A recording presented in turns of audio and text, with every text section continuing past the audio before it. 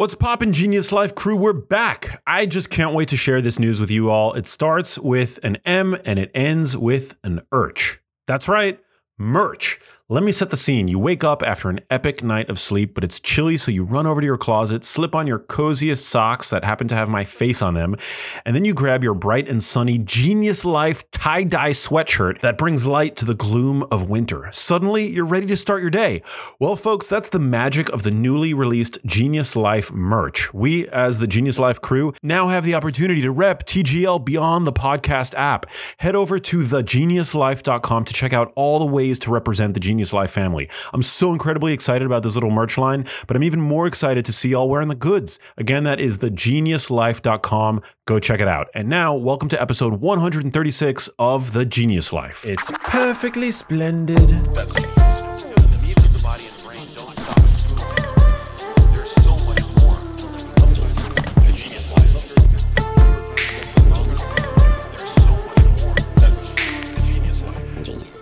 What's cooking, family? Welcome to another episode of The Genius Life. I'm your host, Max Lugavere, a filmmaker, health and science journalist, and the author of the New York Times best-selling book, Genius Foods and The Genius Life. I'm so thrilled to share today's episode with y'all. In this episode, I chat with Dr. Rudy Tanzi. Dr. Tanzi is a Harvard neuroscientist, director of the Genetics and Aging Research Unit at Mass Gen in Boston, and a pioneer in identifying genetic markers for Huntington's and Alzheimer's disease. Dr. Tanzi was named one of Time magazine's 100 most influential people in the world, and is also the co-author of several books, including Decoding Darkness and the 3 international bestsellers, Superbrain, Super Genes, and The Healing Self. If all that wasn't cool enough, he has the added cool factor that he, in his spare time, plays keyboards with Joe Perry and Aerosmith. Is there anything that Dr. Tanzi can't do?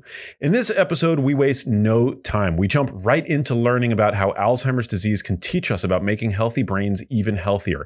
Dr. Tanzi shares how he and his colleagues are studying ways to combat Alzheimer's faster and more effectively than ever before by growing it in a lab without relying on mouse models, a process they call Alzheimer's in a dish. We also chat about where the evolutionary purpose of the conditions that cause Alzheimer's, once meant to protect us, went astray. Dr. Tanzi concludes with what he predicts for the future of anti-Alzheimer's drugs, and maybe even the end of Alzheimer's disease in our lifetime. I found this episode in my time with Dr. Tanzi to be perfectly splendid, and I can't wait for you to experience it with me. This episode of The Genius Life is sponsored by the epic team over at True Niagen. True Niagen is a unique form of vitamin B3 that increases the cell's ability to make energy with NAD+. Some say that NAD+ is vital for cellular health. Unfortunately, studies have shown that NAD+ levels decline as we age. But fear not, this is where True Niagen steps in. True Niagen is clinically proven to increase NAD+ levels, and it supports repair at the cellular level to help counteract the effects of stress and time. True Niagen contains no animal byproducts, artificial flavors, or colors. Visit TrueNiagen.com. That's www.TrueNiagen.com to learn so much more. While you're there, you can use code MAX to check out and get $20 off. That code expires November 30th, 2020, so get on it. It's valid only in the US and not on wholesale orders. Again, that's TrueNiagen.com, code MAX at checkout for $20 off.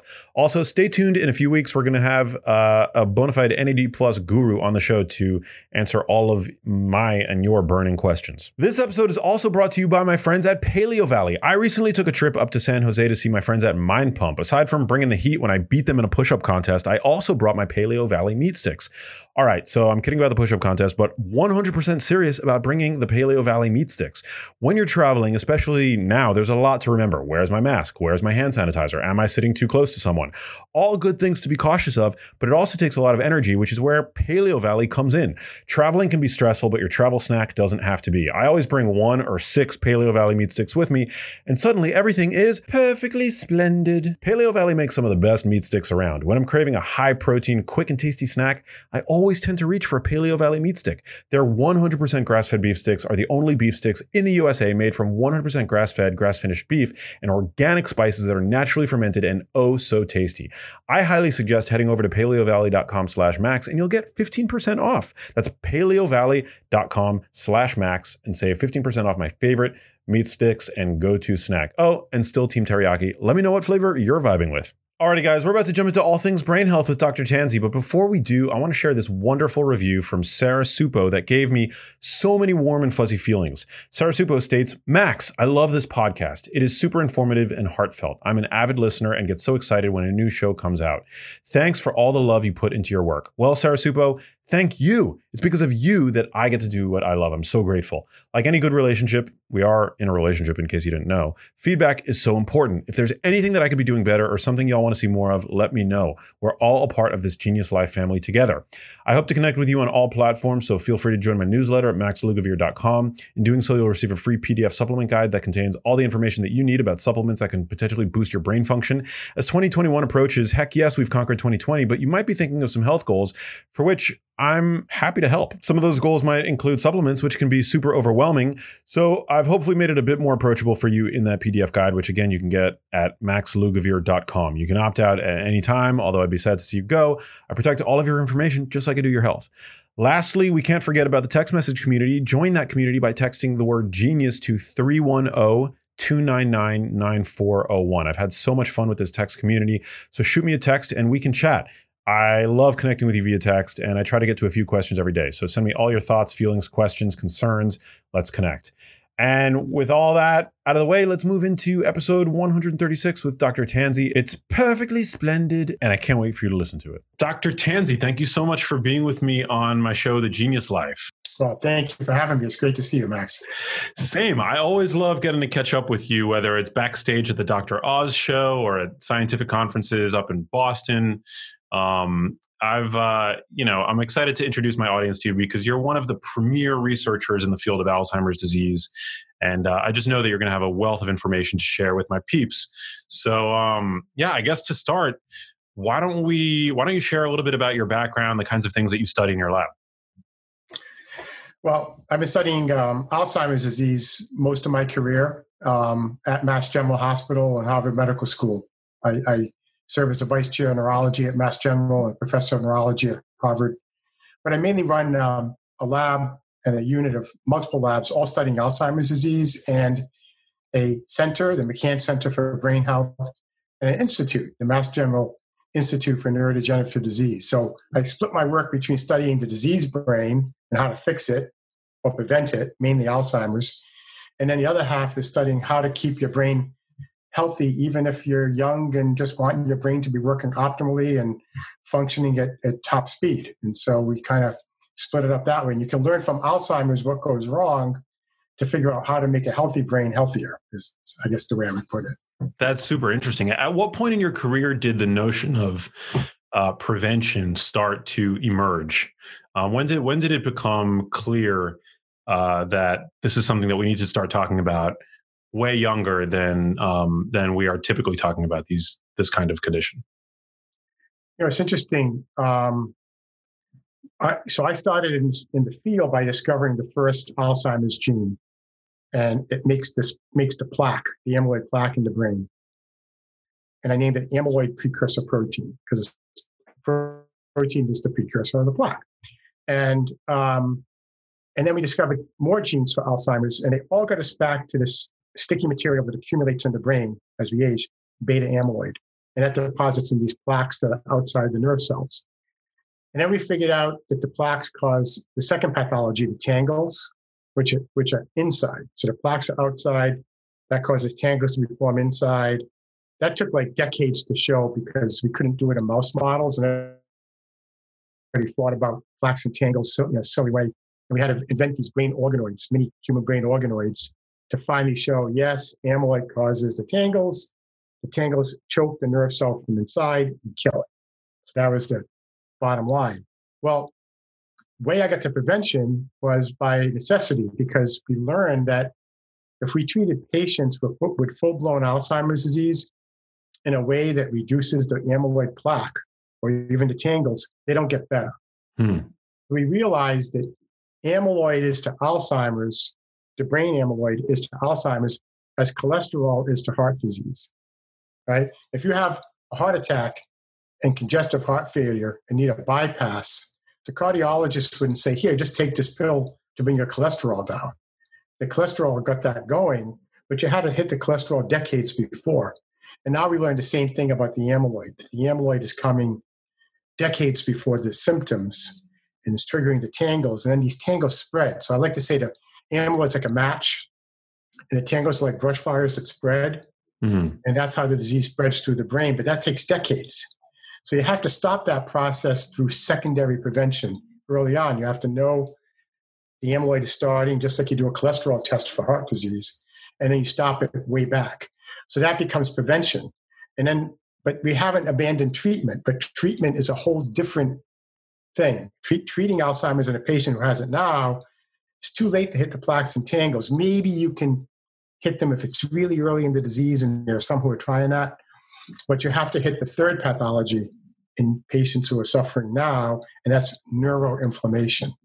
And that's where the companies I've started or helped start are making the biggest progress right now. I mean, 2020 may suck overall because of COVID, but I think it's going to be an amazing year for Alzheimer's disease. That's incredible. So I guess, the question has then become, what is causing these plaques to aggregate around the neurons, correct? Yeah. And now you're getting into primary prevention, right? Secondary prevention is the plaques are forming, how do we bring them down? That's like asking in heart disease analogy, okay, we can bring your cholesterol down, but what made the cholesterol go up? Well, it could have been genetics in the first place. Same thing with the amyloid in the brain. But it can also be something that triggers the amyloid to form. And that's where we have a whole new hypothesis. In fact, you and I did a Dr. Oz show together where I think I had Play-Doh and I was putting it in the brain. Remember that? Yeah. It was a plaque. And the idea was to show that the plaque is forming around a microbe. That the microbe, like a bacteria, a virus, a fungus, triggers the plaque to form, and the plaque traps it because the amyloid is meant to protect the brain against microbes. It's antimicrobial. So we always thought the plaques were this junk, but it turns out that the plaques rapidly form even when one single bacterium or one virus gets in, it can trigger a whole plaque to trap it and protect the brain, because the brain doesn't have an immune system otherwise. It has a very primitive, what's called innate immune system. It doesn't have antibodies and T cells and B cells and all the things we use to fight infection in the rest of the body. So as soon as something happens there that's not sterile, like a bacterium or virus sneaks in, the plaques form right away to trap it. So now we're looking at which bacteria and viruses might be triggering the plaques early on. And if we learn that, we can stop those, what's called primary prevention, like a vaccine against that microbe, against the virus or bacteria. Secondary prevention is stop the plaques from growing once they start. And then treatment is stopping the neuroinflammation that's triggered by all this. That's really what's causing the disease. It's kind of like COVID, right? The COVID virus doesn't really kill you. It's the inflammation in the body caused by the virus. So the virus has to trigger what's called a cytokine storm. These cytokines are the chemical mediators of inflammation in the body. Same thing in the brain. The plaques and tangles kill just enough nerve cells to trigger a cytokine storm there, which is called neuroinflammation. So you have to stop that to help the patient who's suffering now. But the future will be early detection of the plaques and tangles and stopping those even before you get there, maybe when you're 40 or 50 years old. So it's two different directions. Prevention with early detection, plaques and tangles. Treatment if you're already suffering by putting out that fire, the neuroinflammation. Again, the plaque is the match. The tangles, the brush fire. It's killing just enough nerve cells to start the forest fire.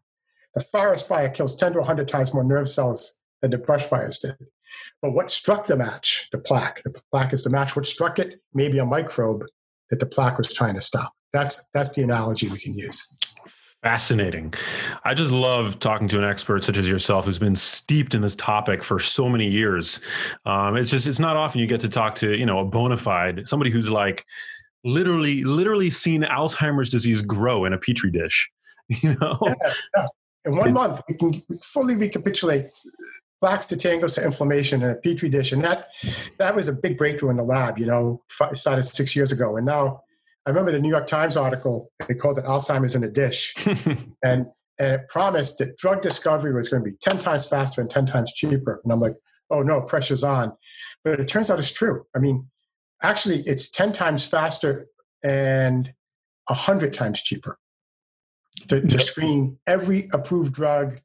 And that's what we're doing. I work with the Cure Alzheimer's Fund, which is by far and away the top Alzheimer's foundation for research. I mean, there's other places that's good for patient care and respite and learning about the disease and lobbying the government, like Alzheimer's Association is very good for that. But for pure research, highest impact research, nobody touches Cure Alzheimer's Fund. So it's curealz.org if people want to know. And they funded this whole Alzheimer's in a Dish thing. And they funded the Alzheimer's Genome Project, which I also run, because now we have like 30 different genes. In the beginning, we had 4 Alzheimer's genes in the 80s and 90s. Now we have like 30 different genes for Alzheimer's. And we can put those into Alzheimer's in a dish to study each form of the genetic version of Alzheimer's and how to stop that or prevent that. So these are amazingly exciting days for the disease. And the Alzheimer's in a dish has just turned it around because we screened every approved drug in the world, every natural product we could find, all in record time because you're just doing it in a mini brain like the size of a paper punch. You can just do like 100 at a time. If you ever did that in mice, forget it. You'd have to like spend a year on each mouse. It would cost a ridiculous amount of money. And the mice aren't even good models for the disease. I mean, the little mini brains are much better. So this has been a great 5 years for Alzheimer's. And now some of these companies that I'm involved with have had successful trials with some of our drugs in other neurodegenerative diseases like ALS or Lou Gehrig's disease. We're trying those drugs in Alzheimer's. And so there's tons of exciting stuff to talk about now. And the end of the year is going to tell us a real lot. 2020 could be a banner year for Alzheimer's. Now, are the cells that you use in the Petri dish, are they like human neural stem cells or what are they? Yeah, we take human stem cells and then we can turn those into each different type of cell in the brain. Wow. So we can make a neuron out of one, make microglia out of the other, an oligodendrocyte, an astrocyte. Then you mix them. And once you mix them all together in a gel-like matrix that like mimics the jello, your brain's like jello in your skull. And once you just put them together in the gel, they know what to do. And they all start doing their little jobs. And the neuron stuff, making synapses and connections and firing. And the microglial cells start cleaning up all the crap that the neurons put out. And then if the neurons start dying, the little microglial cells, instead of being like little scrubby bubbles that are just cleaning up, which normally happens when you sleep, they turn into little killers and they're like, oh, neurons are dying. So they're programmed to say, if neurons die, wipe out this part of the brain, it's infected. And they still, like, that's how it was 25,000 years ago, right? Picture some human where lifespan is 25 years old. He's 18. He's like at the end of his, toward the middle years of his life. He's 18. He's running around the jungle, and now all of a sudden neurons are dying in his brain. Well, he doesn't have Alzheimer's. He's only 18. What happened was he got a bad mosquito bite. He got some type of infection that was rampant that would cause encephalitis or meningitis in the brain. So the amyloid plaques evolved to protect against that. The microglial cells that stop cleaning and instead kill as part of neuroinflammation evolved to protect against that. Well, fast forward to now, none of those cells got the memo that now cells die because you're getting Alzheimer's disease because of plaques and tangles due to genetics, and it has nothing to do with an infection. I mean, in some cases, it might involve an infection if that's triggering the amyloid. So in other words, we're getting neuroinflammation now in our brain for the same reason we got it 25,000 years ago, because these little microglial cells, they're always cleaning debris, right? Picture them eating debris. And all of a sudden, they eat a neuron. They eat some piece of a neuron that died. They're like, whoa, what the heck was that? And they're like, wait a minute. Because as they're cleaning up these little nanny housekeepers while you sleep, they taste a neuron that died, and they're like, that wasn't right. Then they taste another one. And they say, must be an infection. Some virus is killing neurons. This part of the brain's compromised. We don't want that infection to spread. Wipe it out. That's neuroinflammation. But in Alzheimer's, it was the plaques causing the tangles for whatever reason. And the tangles, these are all proteins that are forming and choking the nerve cell. And the nerve cells die for that reason, but it still triggers the same neuroinflammation. And that neuroinflammation kills 10 times, maybe 100 times more nerve cells than the cells that died to get you there. You see, just like same thing in COVID. When COVID, the virus comes in, it's only killing a few cells here and there. but that triggers the immune system of the body, what's called the innate immune system, to undergo inflammation and shoot out cytokines. And then that causes all the lung and blood vessel damage that can lead to serious problems. But in this case, it's taking place in the brain, and it's the age-related brain pathology, plaques and tangles, that get you there.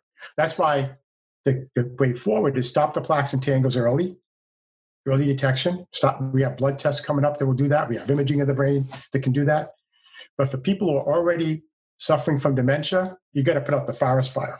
It's too late to blow out the match or stamp out the brush fires to got you there, the plaques and the tangles. You got to put out the forest fire, which is inflammation.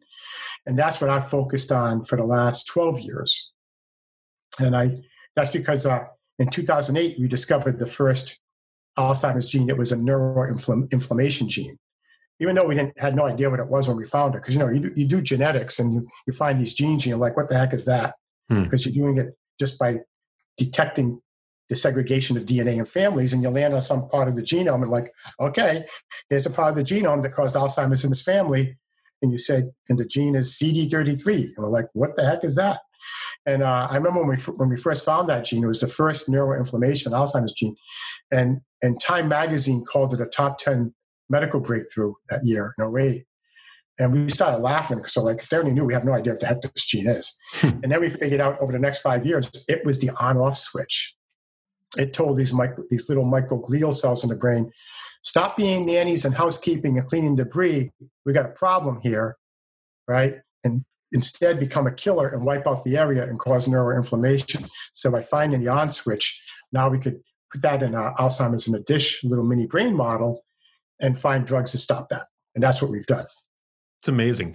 Most people, when they think of Alzheimer's risk genes, I mean, the ApoE4 allele seems to be the most well-known, maybe the most well-defined of them. But you're saying that there's all these other genes that are out there that we need to be talking about. Is the science underpinning our understanding of these genes as robust as it is for the ApoE4 allele? Like, should we all be taking tests to see, what genes we carry? Or is ApoE4 still sort of the one that that's the most well sort of established? Yeah, E4 is the most prevalent. It's the most prevalent, okay. ApoE4 is in, remember, ApoE4 is in 15 to 20% of the population, naturally. Right? One in five people carry it. But if you carry one E4 from one parent, you have a 3-fold increased risk for Alzheimer's. If you carry two E4s, one from mom and dad, you have a 12-fold increased risk. But it doesn't guarantee the disease. And that's in contrast to the genes we found in the 80s and 90s, around the same time, when we first found in my lab and other labs the early onset familial Alzheimer's disease genes. So that's amyloid precursor protein APP, presenilin 1, presenilin 2. If you saw the movie Still Alice, Lisa Genova was my classmate, and we actually gave Alice a presenilin 1 mutation. We found that gene in 95. And a good trivia note, Alice and Still Alice had the same presenilin 1 mutation that Alzheimer's first patient that he described in 1906, August Dieter, she had the same mutation. So it went from August to Alice. Wow. But anyway, so you got these mutations in those three genes that those mutations guarantee early onset Alzheimer's disease, usually by 50 or 60 years old. There are 300 different mutations. But luckily, that's only 1 or 2% of Alzheimer's disease. And luckily, I have a drug I can tell you about later I've been developing for 20 years with my colleague in San Diego that will reverse what those mutations do. So for the first time, if this works, we'll have a drug that will reverse the death sentence of that 1 or 2% of mutations that guarantee Alzheimer's disease. And if you remind me, I can tell you about that drug. We're just going into clinical trials, starting with safety next year. It took 20 years to get there. I'll just say about it now. So, here I am in my office once in a while. I get these early onset families come in. You get some woman with you who's 30 years old with two little kids. And you say, man, by the time you're 45, you're almost guaranteed you're going to have Alzheimer's. Oof. You know how terrible that is to tell a 30-year-old woman that with two kids, when her kids are in high school, she's going to have Alzheimer's for sure. And for the first time, we now have a drug. It's called a gamma secretase modulator. My colleague Steve Wagner and I invented it, all funded by Cure Alzheimer's Fund and NIH. No company involved. And we've gotten so far now that our drug, a whole new class of compound, is going to should be going into safety trials early next year. And that will just basically, what those mutations that guarantee Alzheimer's do in early onset, it reverses them. Wow. And that's what we're very excited about that. Now, ApoE4. So the early onset genes guarantee the disease. ApoE4 increases risk. Like I said, we have 30 other genes. Why aren't we using those for testing? Those 30 genes, we don't know the exact mutations yet. See, we did genetics where we know this is the right gene, or maybe the gene next door because there's genetic markers for it. But we don't know exactly the mutation involved, so you can't get FDA-approved genetic testing for that yet. You can get recreational testing, like you can go to companies like 23andMe, and they can give you non-medical, non-clinically certified information using the genetic markers and, just tell you, oh, you might be an increased risk for this or a decreased risk for that. But you can't really do clinically licensed genetic testing with these genes until you know the exact mutations. And that's what we're trying to do now as part of the Alzheimer's Genome Project. But more exciting than that, where we're really headed is, instead of going gene by gene, we're doing the whole genome at once. So we do whole genome sequencing. And then based on, like if I tested your genome, you would have in your genome alone millions, many, many millions, like probably 40, 50 million variations that I don't have among your 3 billion bases of DNA. So you have 40 or 50 million variants, and just one of those is necessary to maybe predispose you to Alzheimer's, right? So what we're doing is looking at the entire genome of variants in each person at a time, and then we're going to generate what's called a polygenic risk score. So it's your risk based on your entire genome. And that's what we're really going for. We want to find the individual genes because that tells us how to treat and prevent the disease. So that's why it is the way it is, that you have all these genes. But right now we just test for ApoE4 and the early onset genes. And the really good news out of all of this, Max, is that 98% of genetic variations in your genome that predispose to Alzheimer's disease, 98% of them do not guarantee it. So lifestyle matters. Only that 1 or 2%, for which we hopefully will have a drug now to fix that, guarantee the disease. In 98 to 100%, 98 to 99% of cases, you have genetic susceptibility, including E4, but your lifestyle matters. And that's why you write your books, and I write my books to tell people, here's what you can do right now to help reduce your risk. 1,000%. Yeah. I mean, to me, it sounds, I've always sort of likened early onset familial Alzheimer's disease to familial hypercholesterolemia. Like they are conditions involving, these proteins or these lipids that we all have, but the plumbing goes awry in a small percentage of the population where the rules are just different. The rules are different. Is that an accurate? It's the most perfect analogy you can use, because if you look at Brown and Goldstein, who got the Nobel Prize for studying families with that disorder of too much cholesterol, they found, and they had no idea why these families were getting, heart disease, right? And they saw that they had mutations that increased their cholesterol. And they said, we think that high cholesterol might have something to do with heart disease. And nobody believed them. It took a long time for them to convince people based on very rare families with genetic mutations that guaranteed heart disease. And they could see the only thing these mutations really led to was more cholesterol. So that made them, that made the link. They said, maybe cholesterol causes heart disease. And then others said, no, wait, you only got like 5, 10 of these families in the whole world. It's just in them that's cholesterol. It doesn't mean everybody's going to get heart disease from cholesterol. Well, guess what? They were right. Same thing with us. We discovered these families in the 80s and 90s, very rare, that had high amyloid, beta amyloid in the brain. And we said beta amyloid causes the disease. And the reason why people fight that, and still to this day, I have to, listen to these debates of people saying amyloid is a byproduct, doesn't cause a disease. I'm like, no, silly. The genetics guarantees it. Okay, we have 300 different mutations in 3 genes, and you have 84, and they all do the same thing. They lead to more beta amyloid. And they say, well, wait a minute. When you treat the beta amyloid, the patients didn't get better. I'm like, yeah, well, if you take a coronary artery disease patient with congestive heart failure who needs a bypass and treat them with Lipitor, is he going to get better? No. That doesn't mean cholesterol is not involved. It meant you had to use the cholesterol drug 10, 20 years ago. Same thing here. Perfect analogy. Rare early onset genetics implicated cholesterol, but you have to take cholesterol 20 years before heart disease. Rare genetics implicated beta amyloid, but you have to hit it decades before symptoms. So how do you fix heart disease now? Well, there's a bypass. You might have to stop inflammation around the heart. Same thing with Alzheimer's. If you already have the disease, you have to stop that neuroinflammatory process in the brain or protect against neuroinflammation. And that's what we do in 2 ways. We develop drugs that protect against neuroinflammation. One of them just worked in ALS. The other one is reading out in a phase 3 Alzheimer's trial later this year, 2 different companies. The company Amylyx that I helped found 6 years ago with a couple of kids who were still undergrads at Brown, if you can believe it. They were junior and senior at Brown University.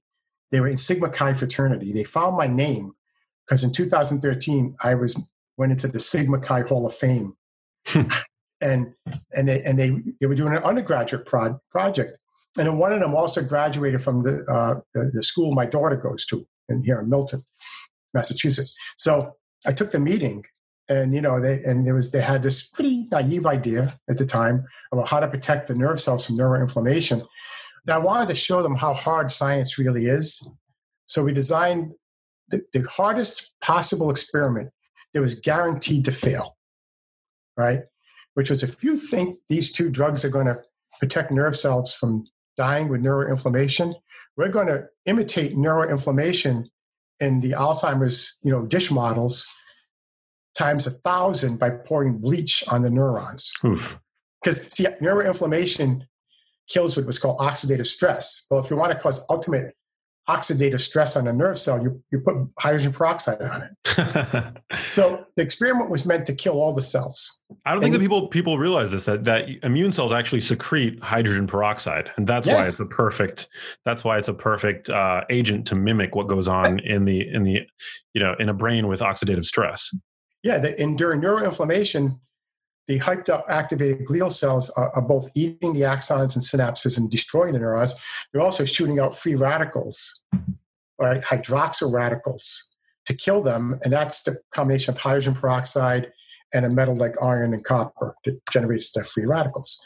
So what we do is you add hydrogen peroxide to the nerve cells and they're all going to die. Well, the 2 drugs that they came up with in their dorm room based on Google searches that have been used in some other studies before, that they said you got to use the combination of them. Each one is like half of a bulletproof vest. You need the 2 of them for a full bulletproof vest around the nerve cell to protect it. I'm like, yeah.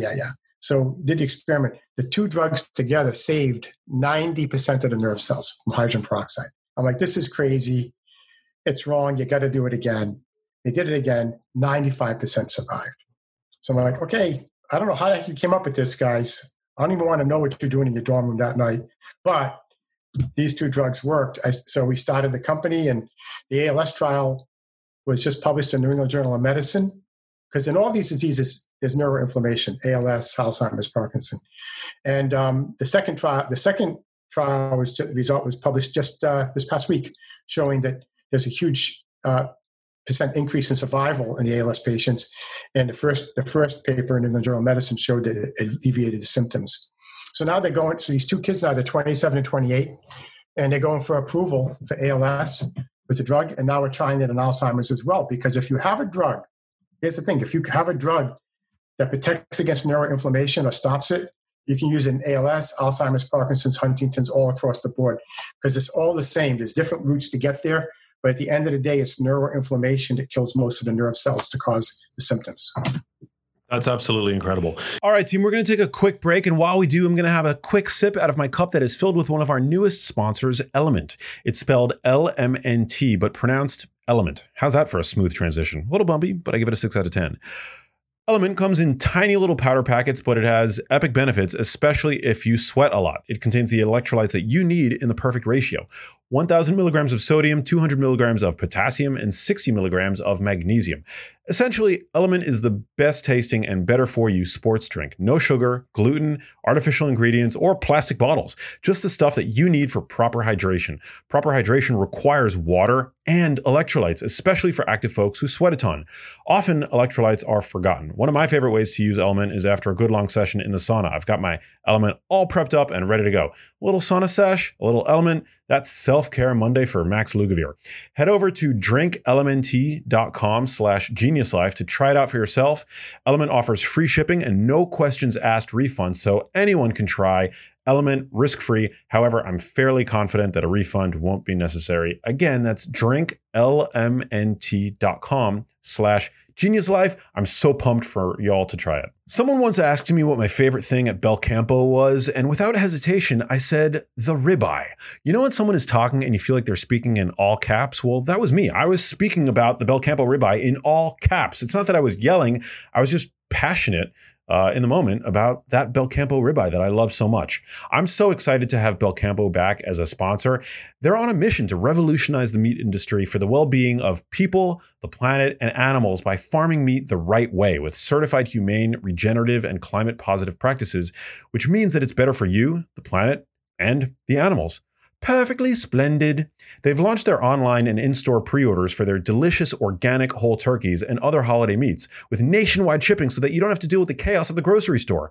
All you got to do to order online from Bel Campo is go to belcampo, that's BELCAMPO.com/max, and use code MAX for 20% off site-wide, excluding discounted or on-sale items, and valid through December 31st, 2020. That's belcampo.com/max. And now back to my chat with Dr. Tanzi. You mentioned that neuroinflammation is one of the side effects of having this aggregation of amyloid and the subsequent tau accumulation. But can neuroinflammation also cause the buildup? Have you seen that neuroinflammation can cause the buildup of these plaques? Well, as it turns out, so when there's neuroinflammation and this oxidative stress due to the free radicals being made, that can cause more tangles. To some extent, you get more plaques from that, but mostly it's causing more tangles, so you get a vicious cycle. So here's the plaque. The amyloid causes the tangle, the nerve cell dies. The dying nerve cell triggers the inflammation. The oxidative stress from the inflammation can cause more tangles or directly kill nerve cells, and then that feeds more neuroinflammation. So you get a vicious cycle. So yeah, you can definitely these three pathologies, plaques, tangles, neuroinflammation, they are definitely in a vicious cycle. Yeah, so you can try to protect the nerve cells from neuroinflammation. That's what this one company I'm involved with, Amylyx, is doing. And because the ALS trial worked, we're hoping the drug will get approved for ALS. We're hoping it will work in Alzheimer's as well. Because in all these diseases, it's the same thing. There's these different protein pathologies to get you there. Just like in the body, it could be COVID, but at the end of the day, it's inflammation. Inflammation takes you out. So the other way to do it is you can stop the neuroinflammation itself. And there's these little cells, the microglial cells I mentioned. And normally during deep sleep, they're scrubbing your brain and cleaning debris, and then the brain forces it out, right?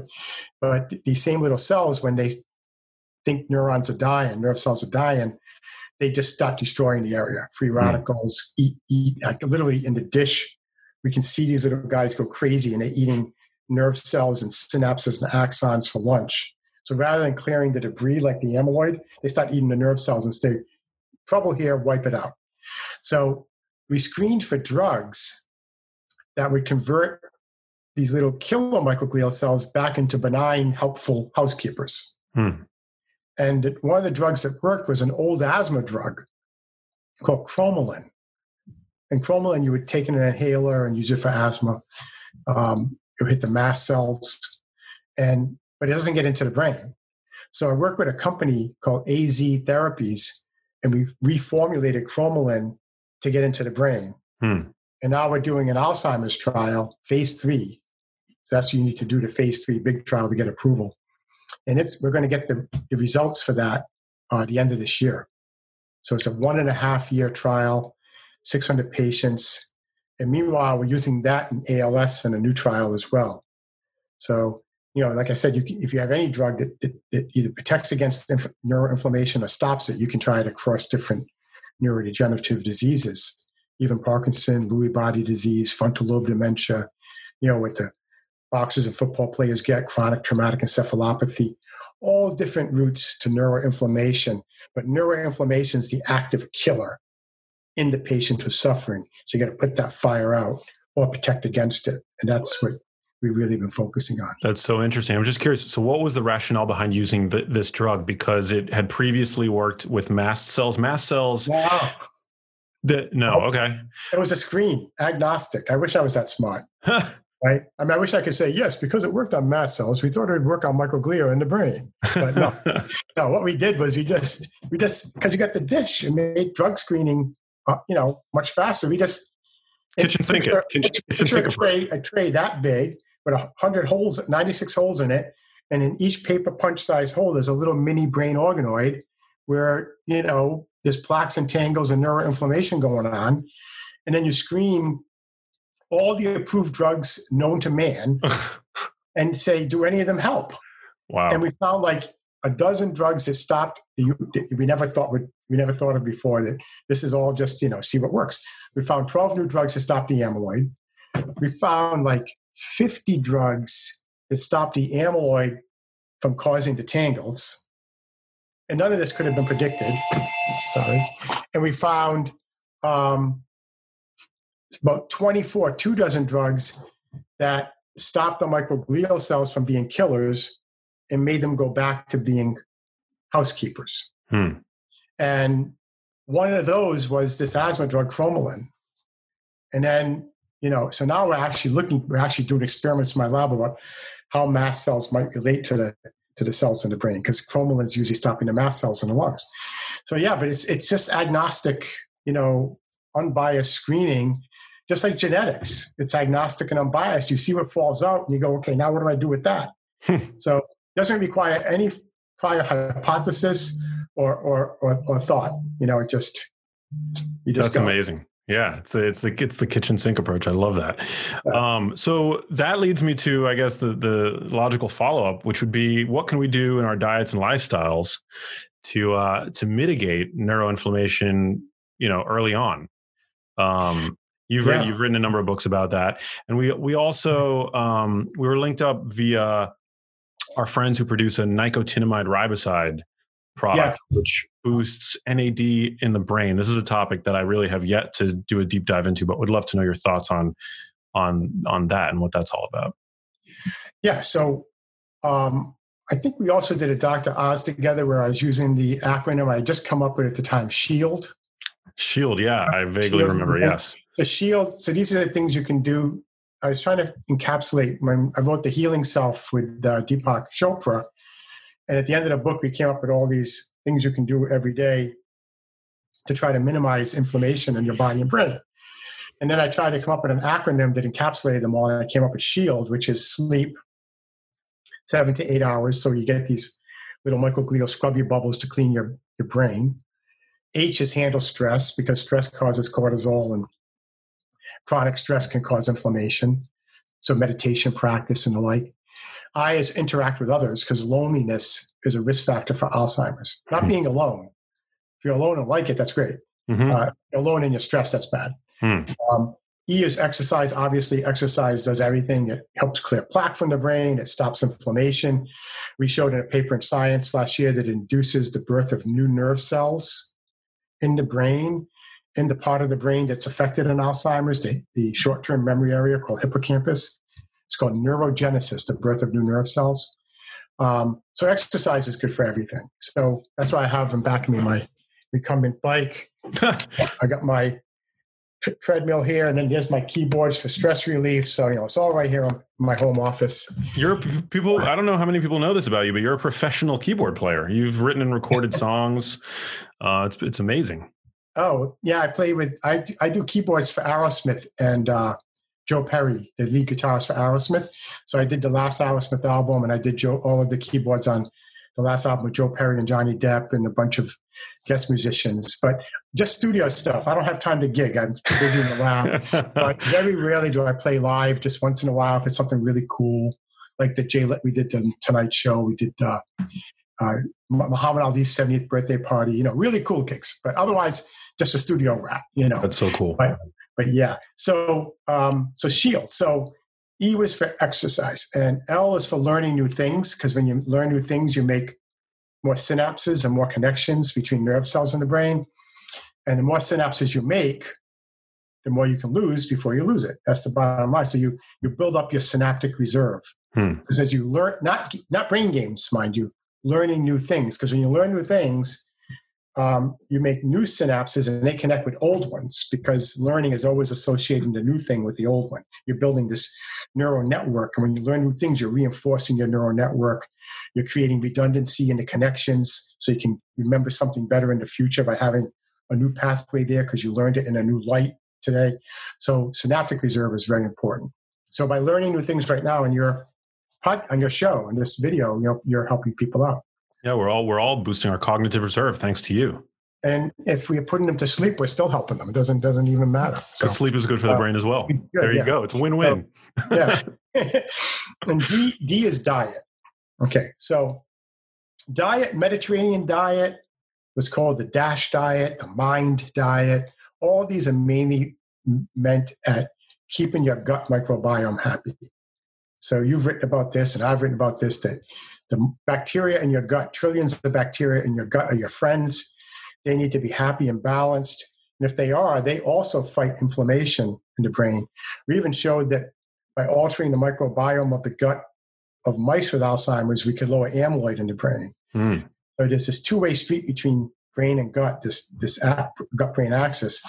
And the more you keep your gut bacteria happy, it helps with mood. It helps with brain health. It helps with inflammation. It helps with this amyloid debris that's building up in your brain. So the way you keep the bacteria happy is you feed them plants. They like fiber. I mean, we evolved as vegetarians. We have grinders, not fangs that gnash. Our stomach pH is for dealing with plants, not raw meat. A tiger has a completely acidic pH in their stomach, so they can eat raw meat after they tear it with their fangs, and that raw meat doesn't make them sick, right? The acid just kills everything in it. And then they have a GI that's straight to the butt out, because you don't want meat to putrefy in a colon that wraps around like ours. So, somewhere along the line, even though we evolved originally as vegetarians due to our biology, something went wrong at some point where we needed to eat meat to survive. And we're still getting through that phase of our evolution. So we still depend on meat, even though we didn't evolve that way. So the gut bacteria don't like meat. They like plants. They evolved to like seeds, nuts, vegetables, fruits, all the things that give fiber. And so plant fiber is important. So a lot of people take probiotics, and that's great. But prebiotics, which are the plant-based diet, is what those bacteria really like, and how you keep them happy. And you can buy probiotics with prebiotics in them. They're called symbiotics, SYN biotics. So that's one side of diet. The other side of diet is supplements, right? Now, supplements get really kind of sensitive because, frankly, most supplements out there for the brain are trash. Yeah. They're money-making, snake oil, trash. Sorry. And what really gets me is these brain supplements where they say, with 20 different ingredients, and the capsule's this big. And you're like, well, wait, you need actually a capsule that big of just one of those ingredients for it to maybe do something. And you don't have enough of any of those 20 different ingredients to do a darn thing. So be careful with those. Right. So what you need to look for, so what we do is we screen in my lab, in our little mini brain, besides drugs, we screen supplements and every natural product known to man. We just buy the libraries and screen them all at once. And some of the things that we find, I've actually gone to commercial entities. Like we found that nicotinamide riboside, very actively induces neurogenesis. Remember I said exercise does in the brain, the birth of new neurons in the brain and the hippocampus? Nicotinamide riboside does that. That's fascinating. And we also know that if you're trying to protect neurons against neuroinflammation, so you want to increase the mitochondrial function. The mitochondria is the battery of the cell. And what oxidative stress does is it reduces the battery. So if you want to up the battery needs more fuel. Well, the fuel for your cell battery, the mitochondria, is ATP. And ATP is a pathway that makes it, and that involves something called NAD plus. And the way you get to NAD is nicotinamide riboside. So if you take nicotinamide riboside as a supplement, you get more NAD, and then that gives you more ATP, which is cellular fuel. And that helps protect the cells against this free radicals and oxidative stress. So nicotinamide riboside worked really well on our screens. And then we teamed up with Chromadex. Chromadex did hire me as a consultant, so they pay me. Now, not much, but they pay me. And but they do send me free True Niagen. True Niagen is their brand of nicotinamide riboside. But yeah, so if something works, I'm not afraid to get commercially involved. I just make it transparent for conflict of interest and say, yeah, I'm a consultant for that company. And another supplement that worked was this woody vine from Peru, from the Amazonian rainforest, called cat's claw, because the thorn on this plant looks like a claw of a cat. And so I started a company with my friend Alan Snow in Seattle called Cognitive Clarity, and we sustainably mine organic cat's claw from Peru and then sell that in capsules as Percepta, Percepta, Percepta. And again, I'm a founder of that, one of the founders of that company. It's mainly Alan's company, but I have to state that for conflict of interest purposes. So those are my two favorites, would be True Niagen and Percepta. But, in our screen, we found other things work well. Things like quercetin, Quercetin, ficitin, ashwagandha, we found helps get the amyloid out of the brain. Ashwagandha is a Ayurvedic. Another Ayurvedic, Bacopa, Monieri, work really well. So as we find them, I just share them with family and friends, and I share them with local professional sports teams because they're getting banged in the head all day. And but I tell everybody, look, check with your doc first before you take these. Like Percepta, the cat's claw, if you have super low blood pressure, you're not supposed to take it. If you're on a blood thinner, interesting, right? So that's all on the box. Yeah. But I tell people, just remember, we have not done any clinical trials to show that any of these supplements prevent Alzheimer's or treat it. So we're not making any claims like that. And without clinical trials, all you can say is, look, these worked in the lab and lab models, whether it's Alzheimer's in a dish or a mouse, they're safe. So if you want to give them a shot, check with your doc and do so. But we don't want to oversell. You don't want to oversell anything. You don't want to oversell even lifestyle intervention. I mean, there are people out there who say, my lifestyle protocol is guaranteed to reverse and end Alzheimer's. No. When you do the clinical trials, it's a good idea to tell people to do it, but don't give them false promises. You Amen. Yeah. I'm with you 1,000%. I know that my listeners really appreciate the transparency. I really appreciate the transparency. That's how I am, when I talk about the products that I endorse and have commercial relationships with. And it upsets me when you see people in the functional medicine community, which, for all intents and purposes, I'm a fan of functional medicine, but there is language sometimes that I think pushes the boundaries of what we currently know to be true about Alzheimer's disease and other conditions. But for me, as my listeners know, I take very seriously the claims that people make because I had a family member affected by dementia.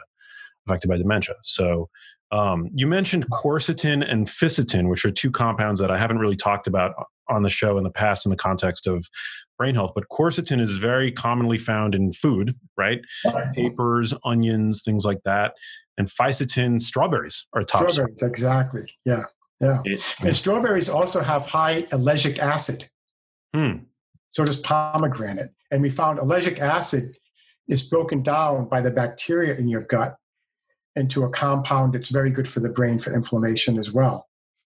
So, I actually started a new company I didn't start it. I mean, I was asked to start with somebody else, a company called Marvel Biome. Like we were using bacteria as little superheroes, like Marvel Comics, Marvel Biome. Love that. And we're screening every bacteria you find in human poop, which is all the bacteria of your gut, and asking which bacteria will protect against neuroinflammation or oxidative stress.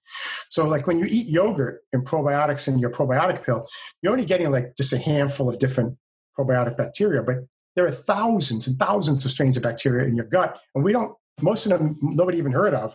So my colleague Gary Ruvkin, who will win the Nobel Prize someday because he discovered microRNA, the basis for epigenetics.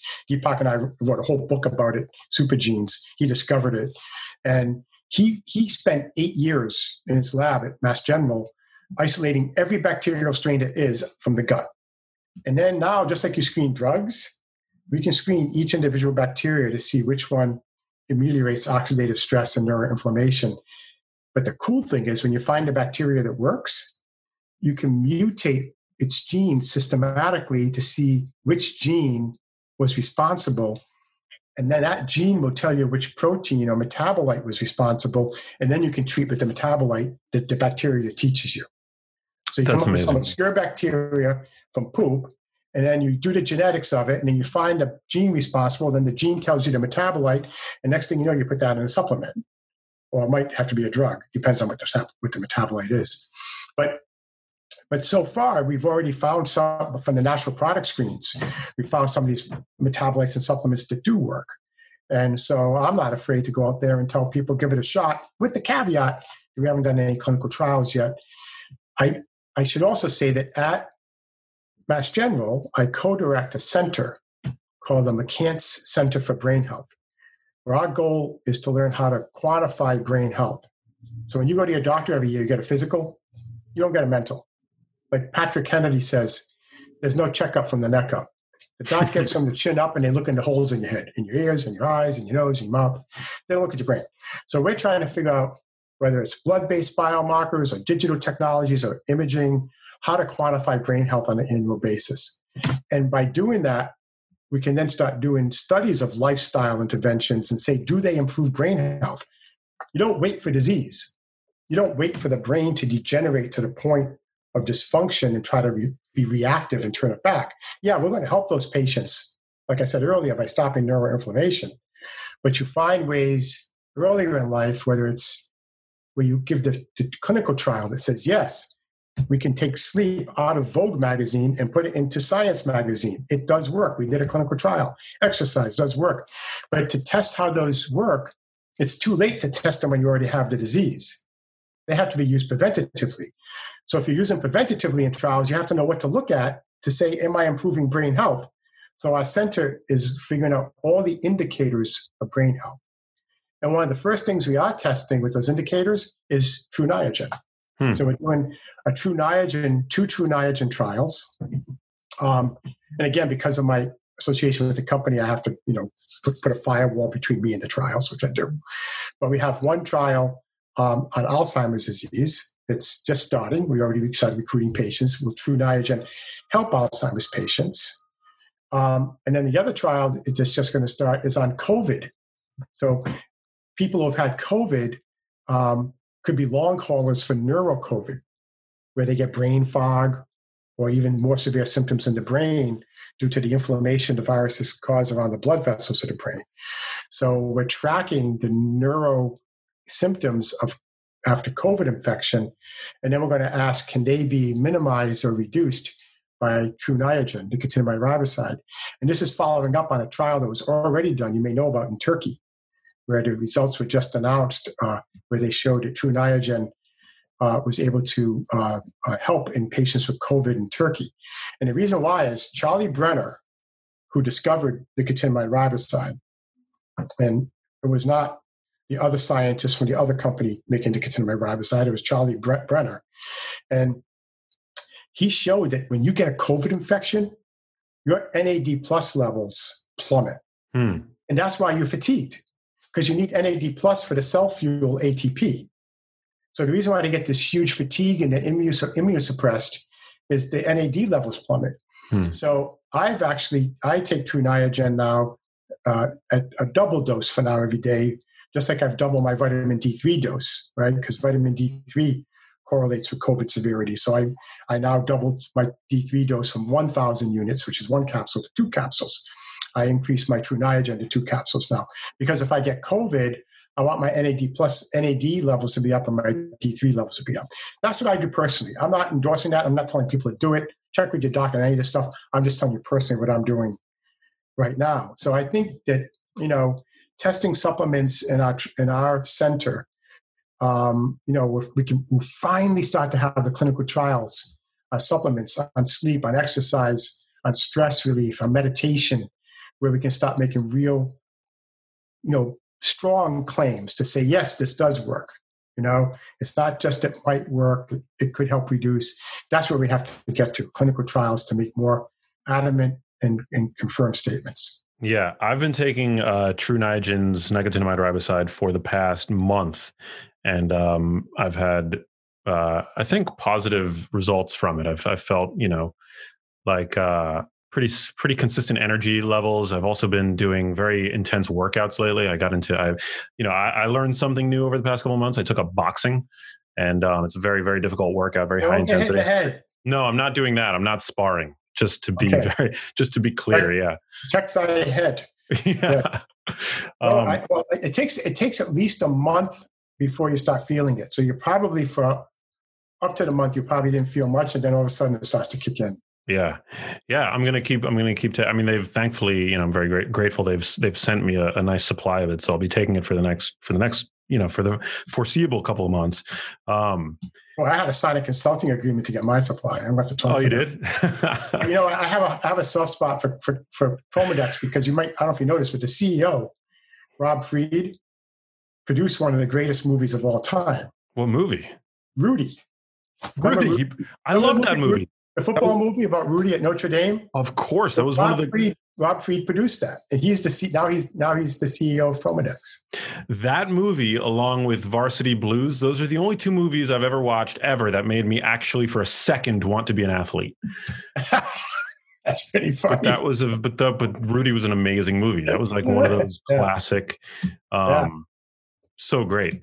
Well, the thing about Rob Fried, the CEO, is he hates all the BS, the snake oil crap, and he just, he is all about honesty and truth in advertising, and same thing with the other company. The one that I did with the cat's claw, the Percepta. I make sure I work with CEOs who go out of their way to make sure that they never make any false claims or step over the line. That's really important with the supplement business, because there's so much crap out there. You see these ads on TV that make you want to just throw up, whatever the claims are. I couldn't agree more. Well, I'll see if I can get you some free True Niagen. I mean, I know you work at Harvard, but I have free True Niagen. Okay, all right. I'm just saying that I had to sign a consulting agreement to get True Niagen. Oh, you got, okay. Because I was going to say, you just had to be Max. I just had to be. That's it. That's living the genius life, baby. Well, we don't have that much time left. I loved having this conversation with you. Of course, should go without saying, and I also really appreciate the caveats that you added about, how some of these compounds haven't been studied clinically yet. But I think what they do speak to is the well-established benefits of a diverse diet that includes, fruits and vegetables and, yes, lots of colors. And I'm a big fan of grass-fed beef and eggs and fish and things like that. I don't know I know you lean more towards I'm very much against beef, but that's okay. You are? Okay. Oh yeah. I mean, the thing is, we could get into it, but I mean, like I said earlier, we evolved as vegetarians. I think that, beef without chemicals is better than beef with chemicals, but with fish, you got to be careful with the sea and the heavy metals in fish. But yes. But I'm going to respect evolution first and say that we evolved as vegetarians, and we took a little detour into being carnivores. But I do think that by next century, mid next century, 100 years from now, we're not going to be able to sustain eating meat on this planet because there's too many people, too much deforestation. It's not sustainable. So I think that we're on a track now where we're evolving back out of necessity to plant-based diet. But even there, with GMOs, I worry because, a lot of the soy comes from GMO soy, and it's completely draining the land of nutrients, draining the soil of nutrients, and that's not sustainable.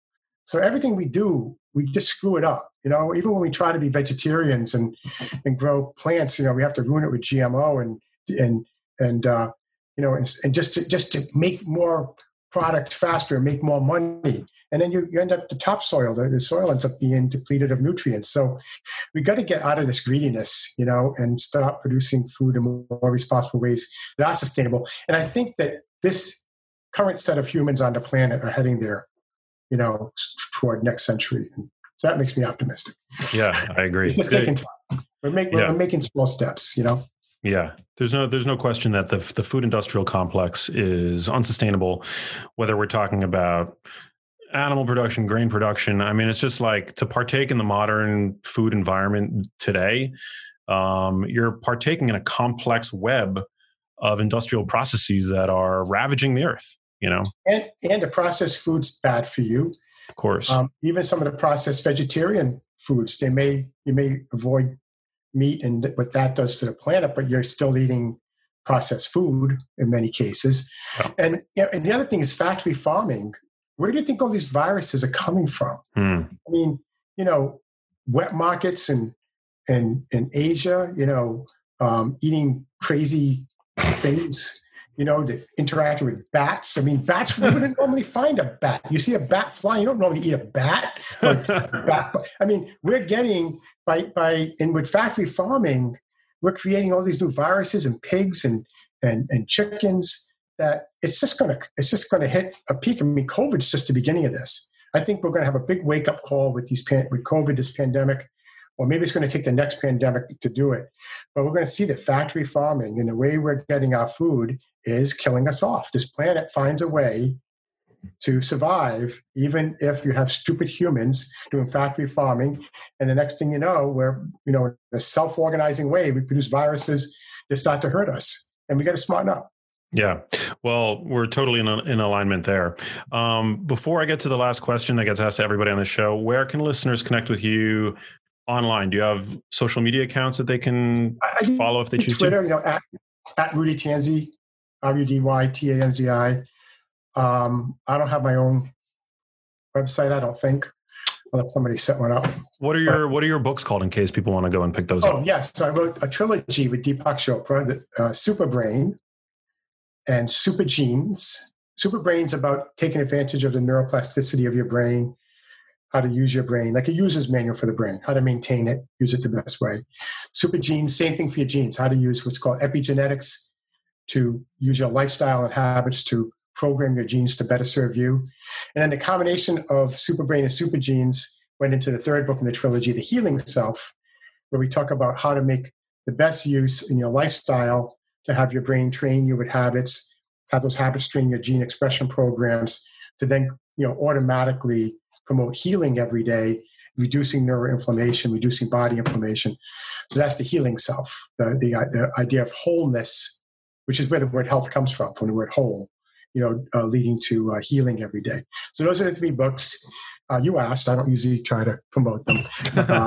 But my first book ever was Decoding Darkness, which sold the least because I didn't write it with Deepak. But Decoding Darkness is about how we found the first Alzheimer genes and that whole journey and how we got to where we are now with Alzheimer's. But this was the beginning days of when we didn't even know if there were Alzheimer genes. And it was my own story as a student, kind of fighting this crazy battle to find those first Alzheimer genes. And that was like a fun book. That was my first book, Decoding Darkness. Wow.